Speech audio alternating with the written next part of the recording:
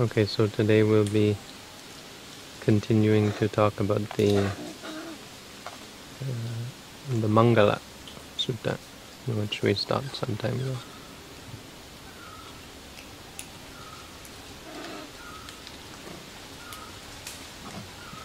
Just to recap, the Mangala are those things that do away with evil.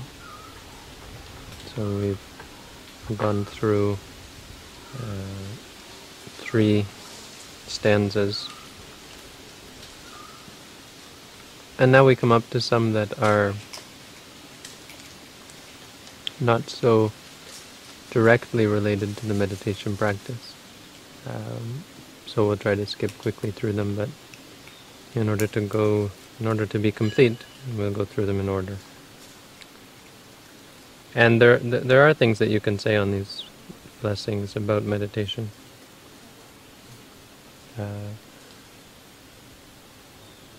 These are blessings that generally relate to people who live in the house, people who live ordinary lives and have jobs and make money and employ people or are employed by other people and so on. But the general purpose of these blessings is to create peace and harmony just the same. And for people who are looking to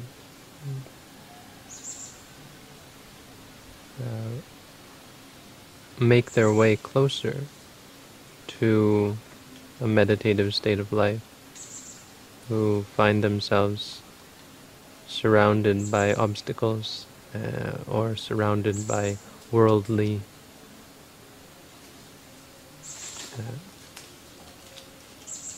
activities. These are very important ways to create peace and harmony and a meditative state or a meditative way of life that will bring anyone closer to the Buddha's teaching. If someone's goal is to ordain, then it will bring them closer to that goal because of the peace and the harmony that it brings. If someone's goal is to live a meditative life as a layperson, then these are the sorts of things that will allow. Besides the things that we've already talked about, here are more things that are useful for all of us. As monastics, they aren't even some of them aren't even directly useful. But they are those things that we have to keep in mind, and the general principles that we have to keep in mind in terms of creating peace and harmony. So the next ones are Mata Pitu Upathanang Puttadharasa Sangaho Anakula Jakamanta Etamangalamuttamam. So caring for one's parents, caring for one's mother, caring for one's father, having good relations with one's or having a good relationship with one's spouse and children, and doing work that is uncomplicated or that is not crooked, having a straight affairs that are not crooked or not complicated. So this is the next stanza, and it goes with the next one, so we might as well add them all in here. The next one is Dhanancha Dhammacharya Acha Nyatakanancha Sangaho Anavajjani Kammani Vitamangalam. Dana means charity. Dhammacharya, the practice of the Dhamma. Nyatakanancha Sangaho, having good relationships with all of one's relatives. And Anavajjani Kammani, performing deeds that are not blameworthy, that are free from blame. So what we'll see here is now a progression. And the Buddha begins in these stanzas by talking about those things that will be useful specifically in the lay life. But we can see towards the end it starts, or in the second stanza it starts to get a little bit more involved with the meditation. So we'll go through all of these today. They're all quite similar, actually. Matapitu upathanang. This is something, looking after your parents is something that meditators will quite often overlook, forget about, or even disdain. I've even had arguments with people who have told me that, have explained their view that, their parents only gave birth to them out of desire, out of lust for each other, and they only cared for us in their womb because they wanted to, and it was all because of their desire to do so, and therefore we don't owe them anything. We never asked them to give birth to us, and even when we were growing up we didn't ask them to take care of us. Of course, some people have the misfortune to have bad parents who didn't look after their children, who didn't perform the duties towards their children, didn't take care of them, and maybe even abused them. And so these people will argue, or have at least either argue directly, or at the very least have a difficult time appreciating this teaching, or figuring out how they themselves, because of their history, can put into practice this teaching. So with all of these, we have to understand the situation that we find ourselves in. Scientifically speaking, it's correct to say that, or biologically speaking, that beings, or human beings, procreate based on desire, on instincts in the mind, and there's nothing really special about the relationship between a parent and a child. If you break down the chemical composition of the parents and the child, and all beings, it's only the genes that get passed on by our parents. There's no part of our existence from a materialist point of view that gives us some responsibility towards our parents.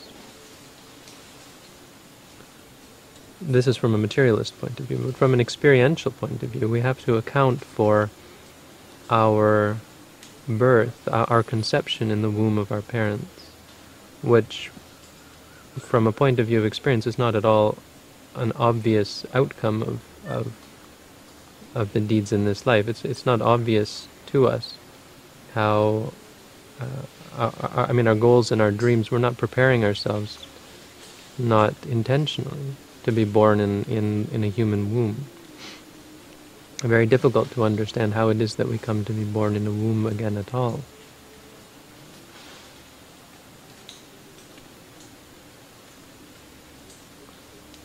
And the answer to this question is a very important part of why we have such an important duty towards or why we have such a profound relationship to our parents. Even before arguing this, what we should point out is that it's clearly the case for a person who comes to practice meditation. This is why this one actually does have some relationship to meditation practice, is that anyone who comes to practice meditation who does have a bad relationship towards their parents will be struck by the feelings of guilt and shame and even anger or sadness towards their parents if they've had a bad relationship. Anyone who's had a very good relationship with their parents, or who has had very loving and kind parents, will come to feel great love and appreciation for their parents, first and foremost. And it will really, for a new meditator, it will be quite a surprise that this should be the case, because they didn't come with the intention of cultivating love towards their parents directly, or for dealing with the issues involved with their parents directly, perhaps, but they will be shocked by how deep this relationship really goes. So it doesn't have to be argued that this relationship is an important one. It just has to be understood why it's an important one. From the point of view of a meditator, it is important to argue it with people who have never practiced meditation, but perhaps the easiest way to argue it is to point to people who have meditated and explain that, listen, when you do take the time to look at your own mind, you're going to realize how important, what a profound effect this relationship has on your mind. But just briefly to explain the theory behind why this occurs, it has to do with the theory, or the fact of us being born as a human being. To be born as a human being, you can't just arise in a lotus flower. Apparently in the Buddha's time there were cases of people who were just arose spontaneously in a lotus flower. These are stories or legends. Whether they're true or not, we don't know. But what we do see 99 out of 100 times, or 99 million out of 100 million times, or more, is human beings being born in a womb. And as I said, from an experiential point of view, this doesn't really make a lot of sense. Why should we be born into the womb of another from the point of view of experience? So the point of it is our minds and our lives are very much geared towards this reproductive cycle. This is why shortly after we're born, maybe 5 or 10 years, we begin to have interest in the opposite gender in general, or in an ordinary, or for the most part. Of course, homosexuality and so on is a part of the human state, but for the majority of humanity, there is this heterosexual reproductive desire. Even for people who are not attracted to the opposite gender, there will often arise a desire to have children. The male species, or the male gender, will often have desires to protect others, and the female will often have desires to develop stability, or a nest, or a home, or so on. So in this way we behave a lot like animals, and the materialist scientist will explain this in terms of genes and so on. We explain it in terms of habits that are accumulated from life to life. So our experience cultivates habit. From an experiential point of view, looking at the human state, you have to say this is quite a intensely contrived state. It's not at all obvious. You wouldn't think, well, if you have experience, if you start with just basic raw experience, that somehow you're going to get beings being born inside of each other's bodies. It's quite a contrived state. And so our very existence as in this state relies and depends on two people. It depends on our parents. And this is where our mind is at. If we deny, if we have parents and they've taken care of us and so on, and we deny that, we reject that. We're basically rejecting the very foundation of our very being. This brain, this body. This is the implication of what it means to inherit them from your parents, is that we have a very strong connection to these people. So, this is just some ideas of where this comes from, that really our parents are very much a part of who we are. And we chose, really, to be born in their womb. We came to this through a cultivation of habits and relationships in past lives. When you reject this, you reject harmony and stability. So what I would like to explain for many of these is how whether or not you understand that it's truly wholesome or unwholesome to do either way, to ignore to leave behind your parents or to take care of them. When you live in the world, if you're going to have children of your own, if you want to live in the world and have a stable life, you have to play by the rules. If we become anarchist and reject societal norms of some sort, or the basic norms of what it means to be a human being, then all that we'll find is chaos and confusion, and many problems will arise. So some sort of system of stability has to be appreciated, has to be honored, and our the care that we take for our parents is a very important part of this. It's something that brings stability to the world. When people stop taking care of their parents, then of course the whole system breaks down. The parents will begin to neglect their children, or neglect their children's education, will not have any interest in taking care of their children, and the cycle breaks down. And of course it goes either both ways. Our future, when we have children, they will not think to take care of us, having seen the example that we've set for them, and so on. And society becomes quite upset. Of course, then we stop respecting elders in general, and we stop respecting experience. Nowadays, people will often think it's intelligence that is more important, and will laugh at our parents and their old ways and so on. And it's only when we get old ourselves that we realize how important wisdom and experience really are. So care for your parents is, not only is it a very wholesome thing to do, to take care of them, to be grateful, but it's also something that leads to stability and harmony in the world. On top of that, there is something to be said about gratitude. This is the argument I've had before, is people don't understand this word gratitude. They don't understand why they should be grateful towards others. Gratitude is, and in this sense, you have to just understand what gratitude is like. Gratitude and ingratitude. Ingratitude is a shriveling mind state. It's a mind state full of anger and aversion and discord.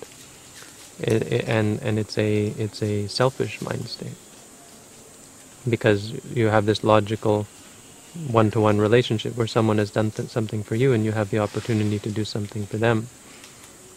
When you don't do that, you create friction, you create tension, and you create suffering in your mind. This is something that you have to see. But meditators become more and more grateful as they practice. And so if we have gained whatever benefit we have gained from other people, we tend to be very keen to pay it back, even if the other people are in general mean and evil people.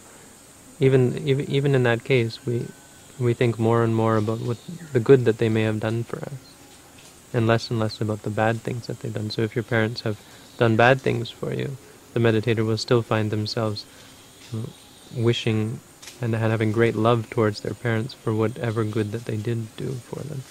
This is how the meditator's mind starts to incline. It inclines away from vengeful and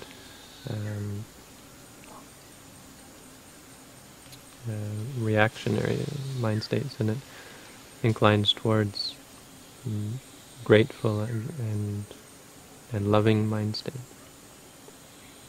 So this is actually quite important for meditators, and it's important for people thinking to come to practice meditation, who should realize that starting with their parents, they should clear up all their relationships. They should create a stable life where they are, at least in terms of settling all their affairs, with all of their relationships. So if you have a problem with your parents, don't run away to come meditate. It won't work. Many meditators run away for that reason. Settle your affairs first and then come and meditate, so that it won't bother you when you're practicing meditation. Now, there is one sort of exception. I mean, monks are not expected to have direct contact with their parents. We're not expected to take care of them when they're old or so on. We're not expected to have much relationship with anyone at all. A monk can go off in the forest and leave the world behind. But even as monastics, we shouldn't take this too literally and think that if our parents are in need, we should avoid or we should avoid contact with such worldly people, even if our parents are worldly sorts of people. The Buddha was quite clear on this, and it's a good example of how, rather than seeing relationships as an obstacle to our practice, seeing them as our practice, monks are allowed to take care of their parents. There was a monk who was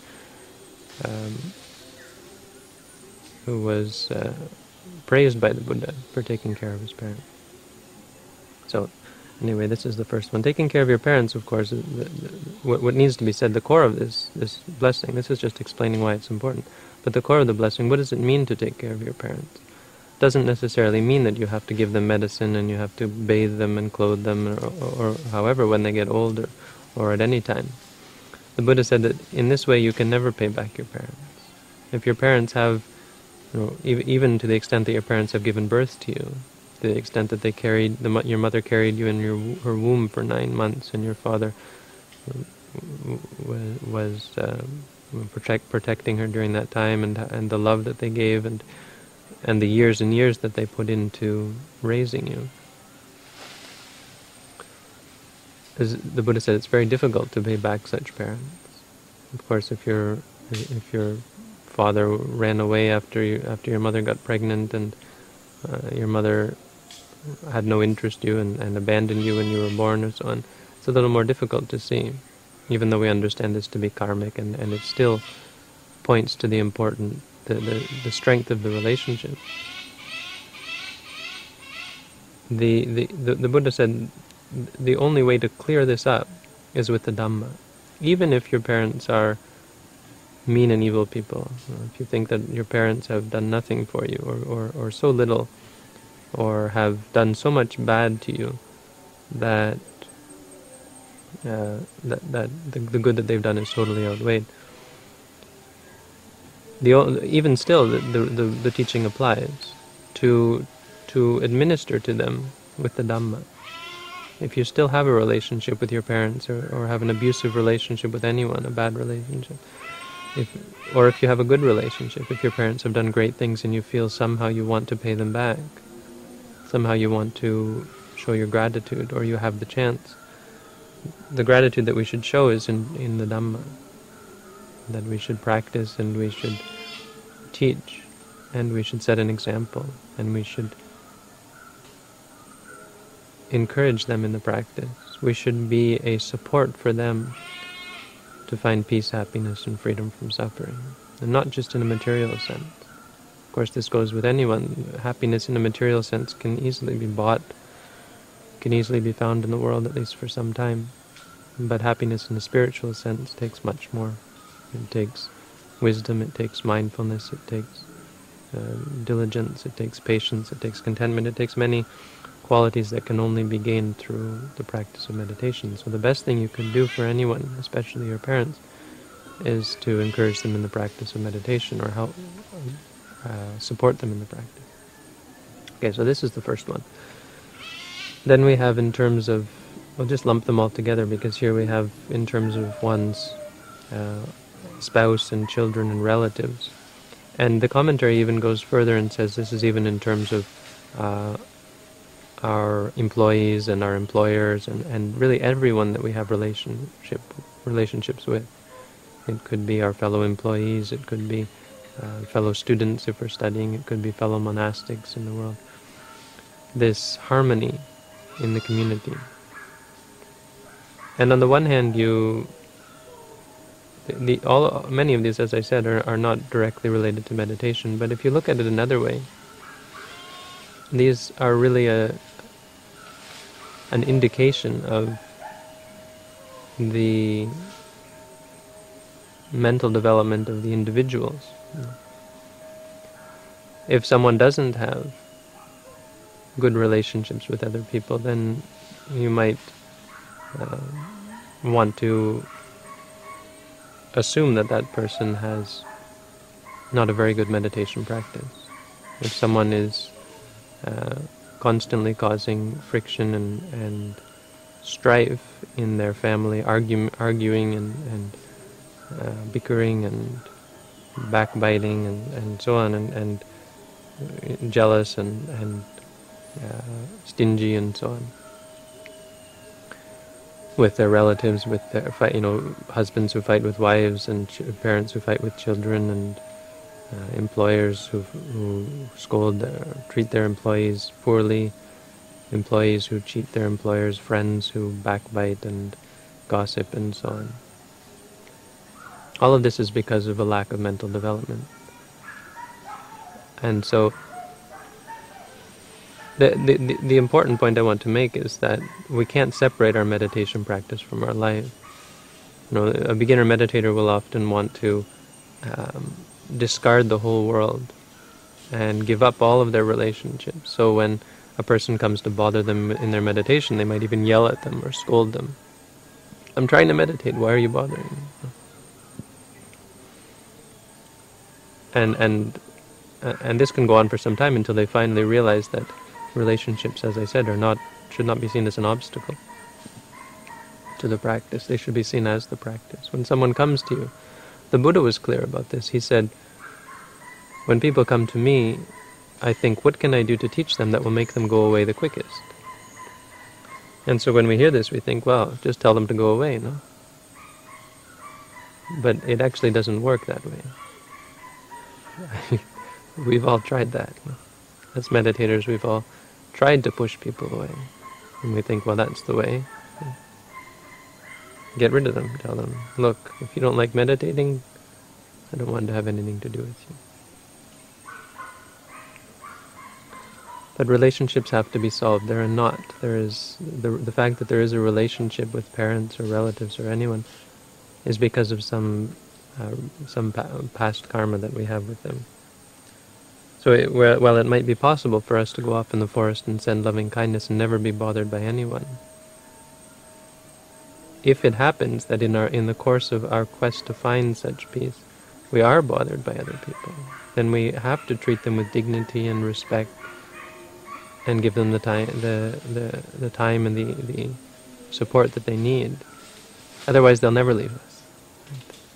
I've even tried this with evil people. There was one monk who was always causing problems, and I tried to just shut him off, and it just fueled the fire. And the more, it's like in India when you go to Bodh Gaya or you go to these Buddhist places and the beggars come, and the worst thing you can do besides giving them something is to say no. If you give something, you get 1,000 of them swarming you, and then you're in real trouble.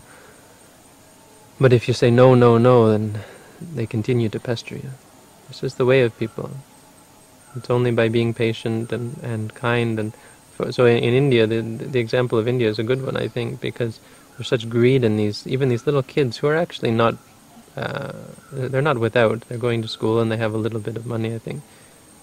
But they found how easy it is to get money from dumb tourists. No? So they come up and they ask you for money. And many people just say no, no, no, and they never stop, because for them it's a game. Or else it's serious and they really do need the money. But what I found was that when you just give them a big hug and say, what's your name? Learn a little bit of their language even. And suddenly they're a totally different person. And they say what their name is, and you ask them what they're studying in school and so on. And then they go away. You untied the knot, and there was never a problem in the first place. It's kind of like they talk about Aikido or Jiu-Jitsu or these kind of ways of redirecting energy. Anyway, relationships are an important part of our practice. And we all have them even as monastics. At the very least, we have a relationship with our teachers or with our students. And these relationships are very important and should be treated as such. No one is an island. The Buddha told us to be an island to ourselves, but he also said, associate with wise people. So part of being an island unto yourself is to respecting and assisting other people to do the same. So we have the supporting of our parents. Now we have two more here that can be associated, and that is not having crooked work and not doing blamable deeds. The first one has to do more with livelihood. The second one has to do with our deeds. And so these are generally used as teachings for lay people. But since we're in a meditation center and we're dealing mainly with meditators, we should talk about them in terms of meditation. Obviously, we have to give up bad deeds, not killing, not stealing. We have to give up not cheating. The anakula chakamanta refers to not cheating, not acting in a tricky or tricky way, not to cheat other people, not to be crooked. But we do this with everything. As I was saying before, we will do this with all of our things. Even as monastics, we do this. We have all these rules that monastics have to keep, and we'll find 1,001 ways to break the rule, to not break the rules, but to somehow get around them. I had a conversation with a monk, and the argument, and he was quite with me. We were talking about cheese, how monastics have found a way to say that cheese is allowable in the evening.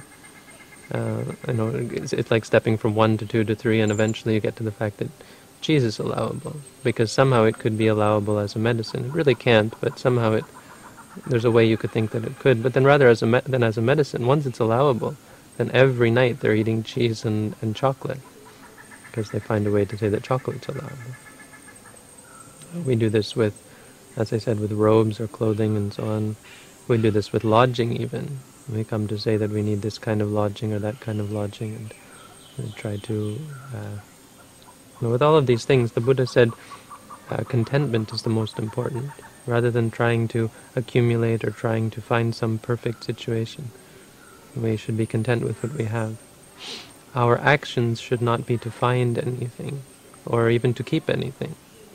Our actions should be to maintain a state of clarity of mind.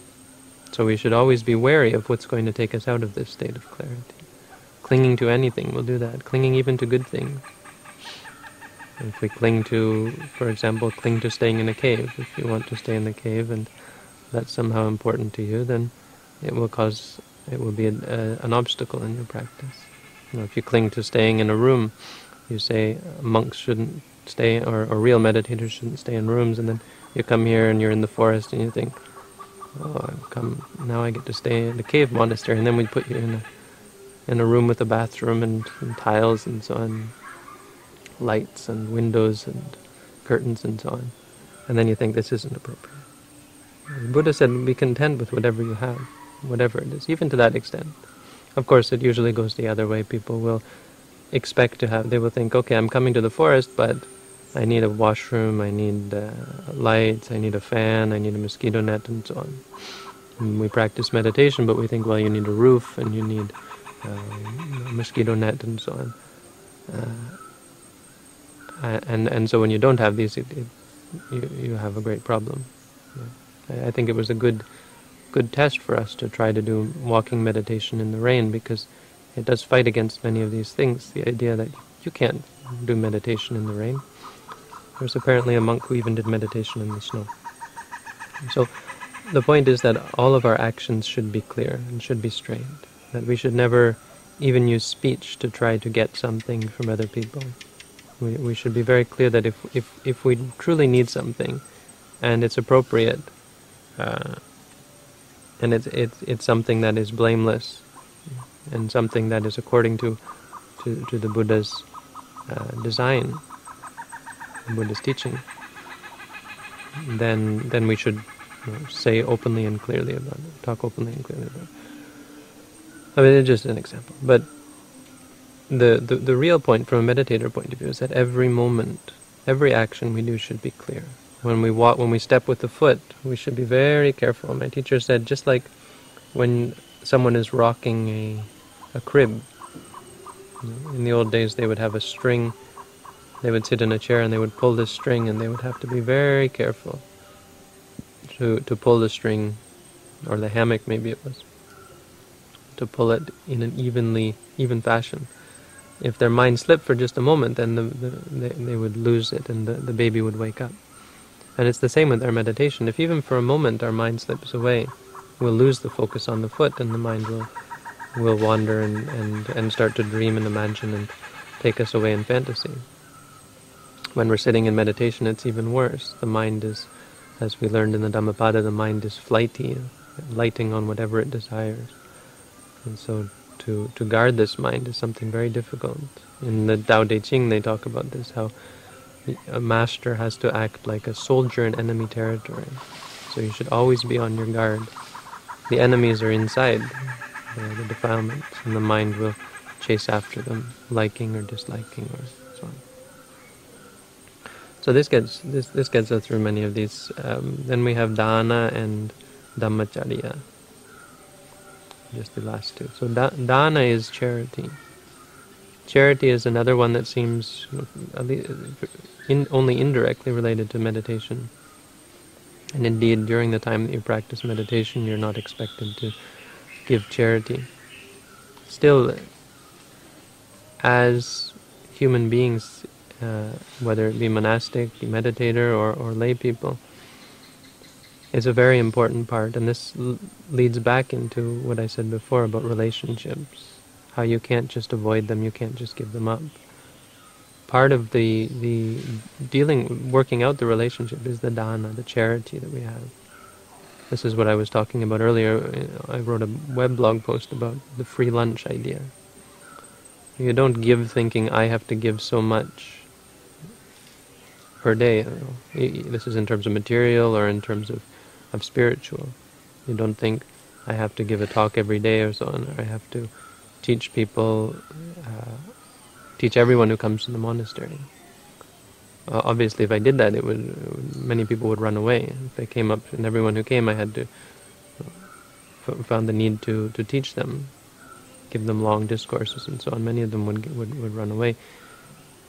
So it's obvious from a point of view of teaching that you only give where it's necessary. But people will often think that in terms of material support, and in terms of how you're charitable and generous, that somehow there is an obligation.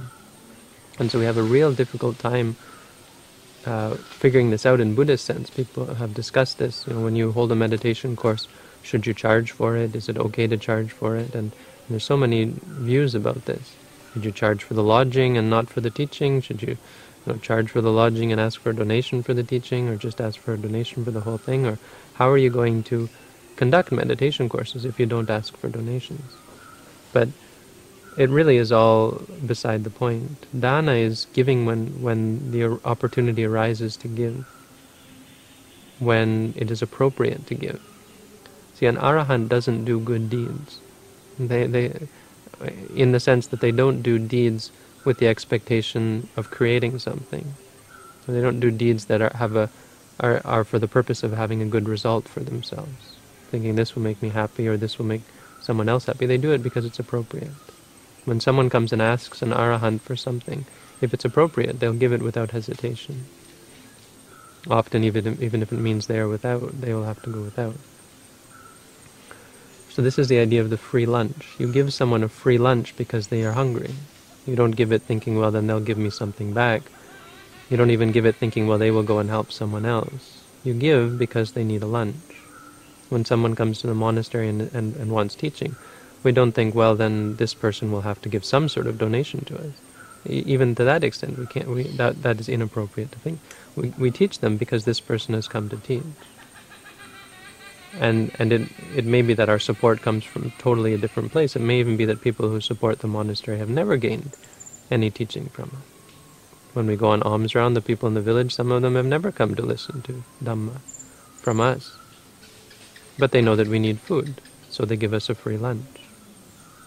And the people who come here to practice, we may never see them again. Some people come from other countries and they come and they use our facilities, they eat our food, they use the electricity, they use the rooms, they take the practice, they get everything. And they might go home and have supported the monastery with nothing. And I've heard people rail on about how awful this is, how ungrateful it is. I don't think it's not necessarily ungrateful at all. They came for a purpose. They came because they were hungry, because they needed something spiritually. And we gave it because they needed it. We're not looking for X number of dollars a month or so on. When we need support, there is the idea that people will give it. People who understand this concept of dana will give it because it's needed. Once it's no longer needed, we don't expect everyone else to give as well. If one person gives us what we need to survive for a month, we don't expect everyone else to give as well. And these are examples of how of this concept of dana that I think is very important to understand. Dana is giving when it's appropriate to give, when the need arises and when you perceive a need. Why this is important? Well, for obvious reasons, it's important for any system. If you take the meditation center as an example, it's incredibly important. The meditation center is only existing because of the support, because people want the teachings first, because there are people who can give the teachings. If people wanted the teachings, but there was no one here to give, no one to give the dana, the Dhamma dana, then there would be no teachings. But even if there is a teacher, but there is no one else supporting the meditators or supporting the center, even anyone working in the center, even people coming to sweep the center or coming to clean or coming to build or coming to repair, coming to fix, then there's no way the teacher can, if I were here alone, there's no way I could run a center with international meditators. And on top of that, if there were no one supporting the monastery financially, giving support for electricity, support for construction and repairs and all of the many expenses that we have, then it couldn't run as well. So the first very good reason to give dana is it's an important part of creating this stability, which will be a very important part of our meditation. Another very good reason, of course, that we all know is that dana makes you happy. Dana, charity, brings you peace of mind. One of the reasons it does that is because you know that you've done something appropriate. You know that you've come one step closer to doing to living the life of an arahant. When there was need, you filled that need. This creates peace in the mind. It creates stability in the mind, and it's a great support for meditation. It removes the greed in the mind. So it brings happiness to know that we've done a good thing. And it changes our habits, our ordinary habits of wanting. It changes our attention. Our attention is normally on getting. No? For all of us, this is the case. It's how we were born. We were born looking for our mother's milk, looking to get something. And constantly getting. If you think back over your life, what was it all about? It was about getting. Even when we came to meditate, it was about getting something. And it's only when we break away from that, when we cultivate the other side, that we can overcome this need to feed ourselves, to feed our desires, and to gain, to accumulate, or to cultivate craving and attachment. So dana is very important from a meditative point of view. If you haven't done good deeds for others, this is we learned earlier, if you haven't done good deeds for others, ubbe cakata punyata, very difficult to practice meditation. It's very important for us to support each other and to help each other and to give generously in whatever way, whether it be material. When there is the need, we should all be ready to fill that need. And the final one is Dhammacharya. Now, Dhammacharya is quite broad, but if you look in the context, it's probably a little more directed towards lay people, reminding lay people to live a righteous life and so on. But certainly this is only an excuse to use this word. The Buddha certainly wasn't talking only about lay people being righteous. It may have been directed towards the lay people in the audience. But the word itself is of course a very powerful word. Dhammacharya, living or faring by the Dhamma. And this, my teacher would always say, this relates to the Dhammavihari Sutta, one who lives by the Dhamma. If you know that discourse, I've often given the talk that my teacher would always give about the 5 kinds of people. Dhammacharya is one who practices mental development. This is one we call one who lives by the Dhamma. Because Dhamma means reality.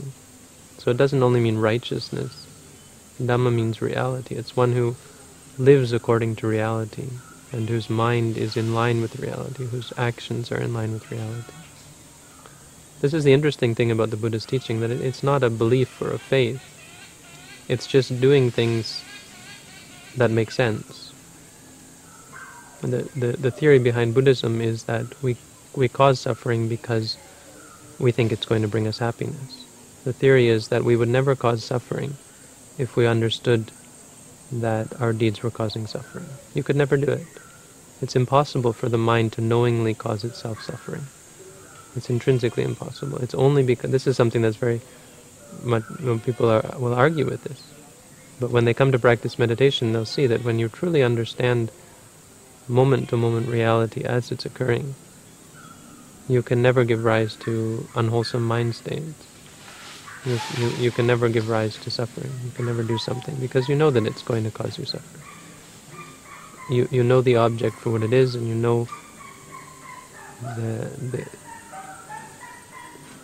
what the causes and the effects that lead to suffering and that lead to happiness. Once you understand this, it would be illogical for the mind to do something that was against its own best wishes or its own benefit. So living by the Dhamma means living according to reality. That's it, really. Once you live according to reality, you're also an intrinsically or inherently good person. You don't need to try to be good once you understand reality. Buddha said, ignorance is the only reason why we give rise to unwholesome mind states. So all we have to do to be free from unwholesome mind states, and therefore suffering, is to get rid of delusion. This is the importance of our practice here. This is really talking about the practice of meditation. The only way to live a righteous life, a truly righteous life, is to live according to reality.